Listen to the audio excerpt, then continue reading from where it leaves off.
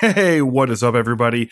John Albert Ferguson here with Legendary Closer Radio. Hey, real quick, I am super excited to talk to you guys today because today's episode is going to talk about commitments and what great closers do to ensure that those commitments close the sale.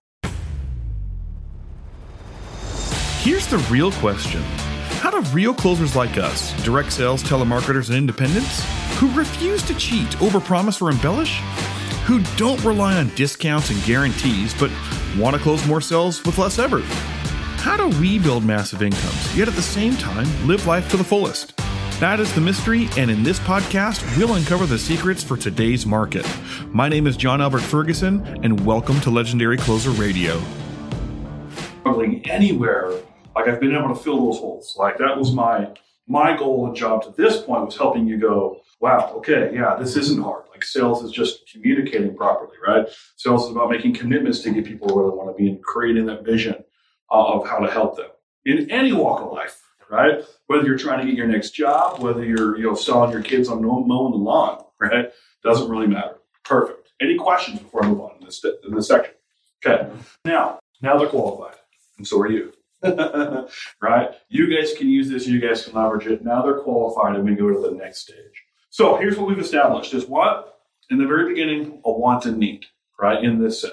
They have a want for it, they have a need for it, and they've built that desire. You've also established what? They've got an ability, right? They've got an ability to purchase what you're doing because you've built that foundation, you've got that financial foundation, and lastly, they're committed, right? Now, I remember in the beginning before we started this, I showed a slide that said, if you had anything when someone walked in front of you to see your product, see your service, what would make it easier, simpler, and quicker to help that person either enroll or purchase what you're selling? Does that just about cover it? Yep. Okay. Yeah. So if you learn this process well enough, you're going to have the desire, which is their want and need in place, cemented. You'll have the money. You'll know where the resources are at. And you'll be able to help them understand how to invest in themselves and take the action. And then lastly is they'll be committed to doing it without even seeing the product yet. Does that make sense? And the big thing is not worrying about the product. The product is the least their worries, okay? So here's what I've taught you so far, okay? First off, was what I taught you is how a consultative interview sales process allows you to control the outcome of the sale. You literally maintain the control, okay? Because you, at any point that the commitments don't match, you can say no, okay? You maintain your power, your energy. How many times has it been that you sat down with somebody, maybe in selling or in a point where you're trying to convince them of something, and it's just gone bad? Like you weren't able to do it, and he's taking all this energy, and you're just pumping. You're trying to make it look so good and smell so good and taste so good. You're like, come on, why don't they see it? Like, and then they still say no. Aren't you exhausted? Like you felt, dude, I did everything I could. I don't understand why I'm losing. Right?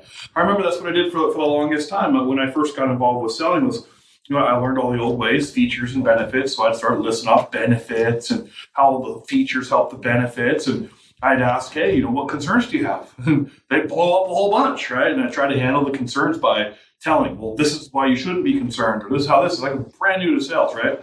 And I just remember feeling deflated that the adage was true. Like the more people you talk to, the more no's you get. Those yeses are on the way, right?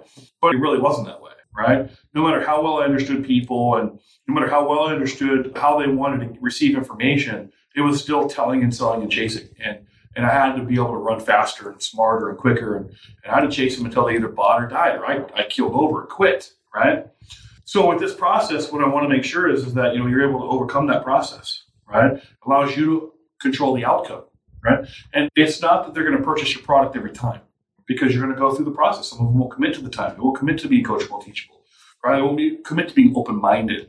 They won't commit to putting in their money. They won't commit to making a final decision when you actually sit down and go through the process. They may not do that, but at least you're the one that gets to say, okay, good luck. I'm moving on to someone who's better prepared, a better person than you, who will actually use this and is ready to change their life. Like if it's a financial product, right? If it's an actual physical product, something that they need a tool in their life or business. Same thing applies. Okay, does that make sense? Yeah. Did you learn that today? Yeah. Okay, next. A winning structure that can be applied to any high-end product or service for quick results.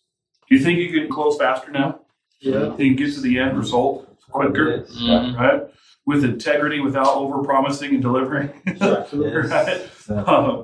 And really with being the authority, but actually in a situation that's helped the client. You think that that process, this has shown you, I guess in what ways has this shown you? In what ways has this process in applying this, not just get the quick results, right?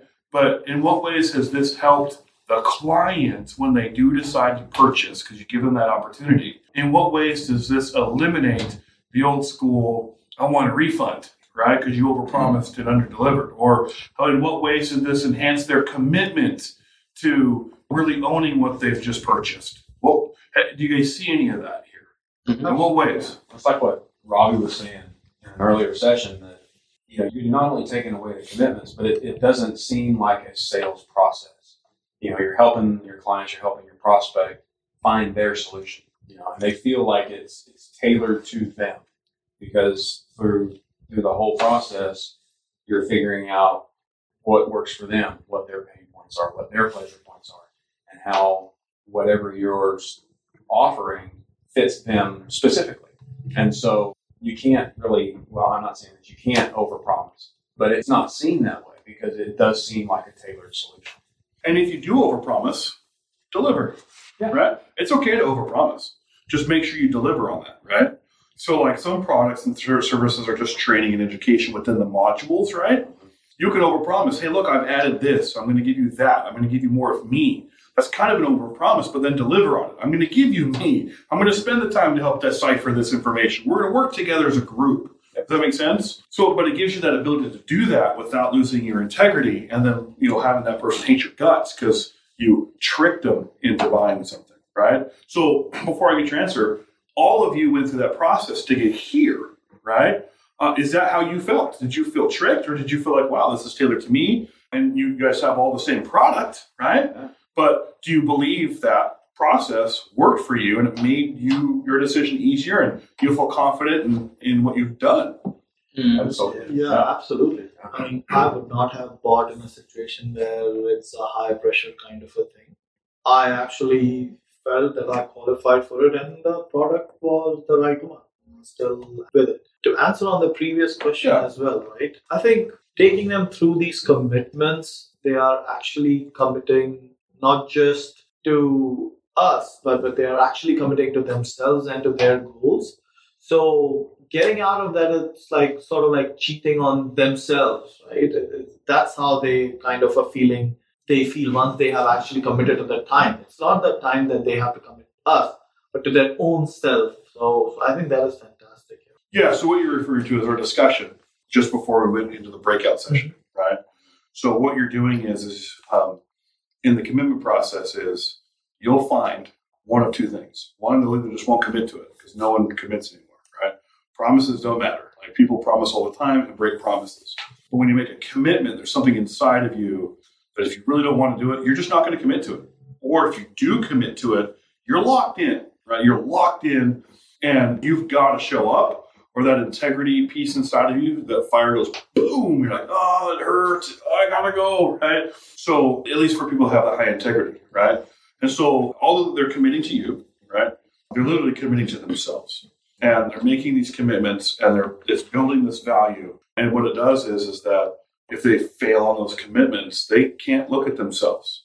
They will never call you again. They won't even look at you because they know you're the one person that they committed to and made those commitments to themselves in the moment that knows the truth, that they know that they can do this, that they have what it takes to do this, that they have just failed themselves, right? They quit on themselves, essentially, is what's happening, which is sad, but some people quit on themselves. And that's okay too, right? You didn't want them as a client anyways. I mean, seriously, you don't want someone who's going to quit on you because it becomes a disaster, right? Or that person that's the clinging person. They're on your leg the whole time, like, oh, right? And then you're having to get into carrying this person up the mountain when they should have made that decision for themselves. They should be doing this for themselves. That's what this process is for, is to find the right people, right? That's what we're looking for. We want the right people involved in X, Y, Z.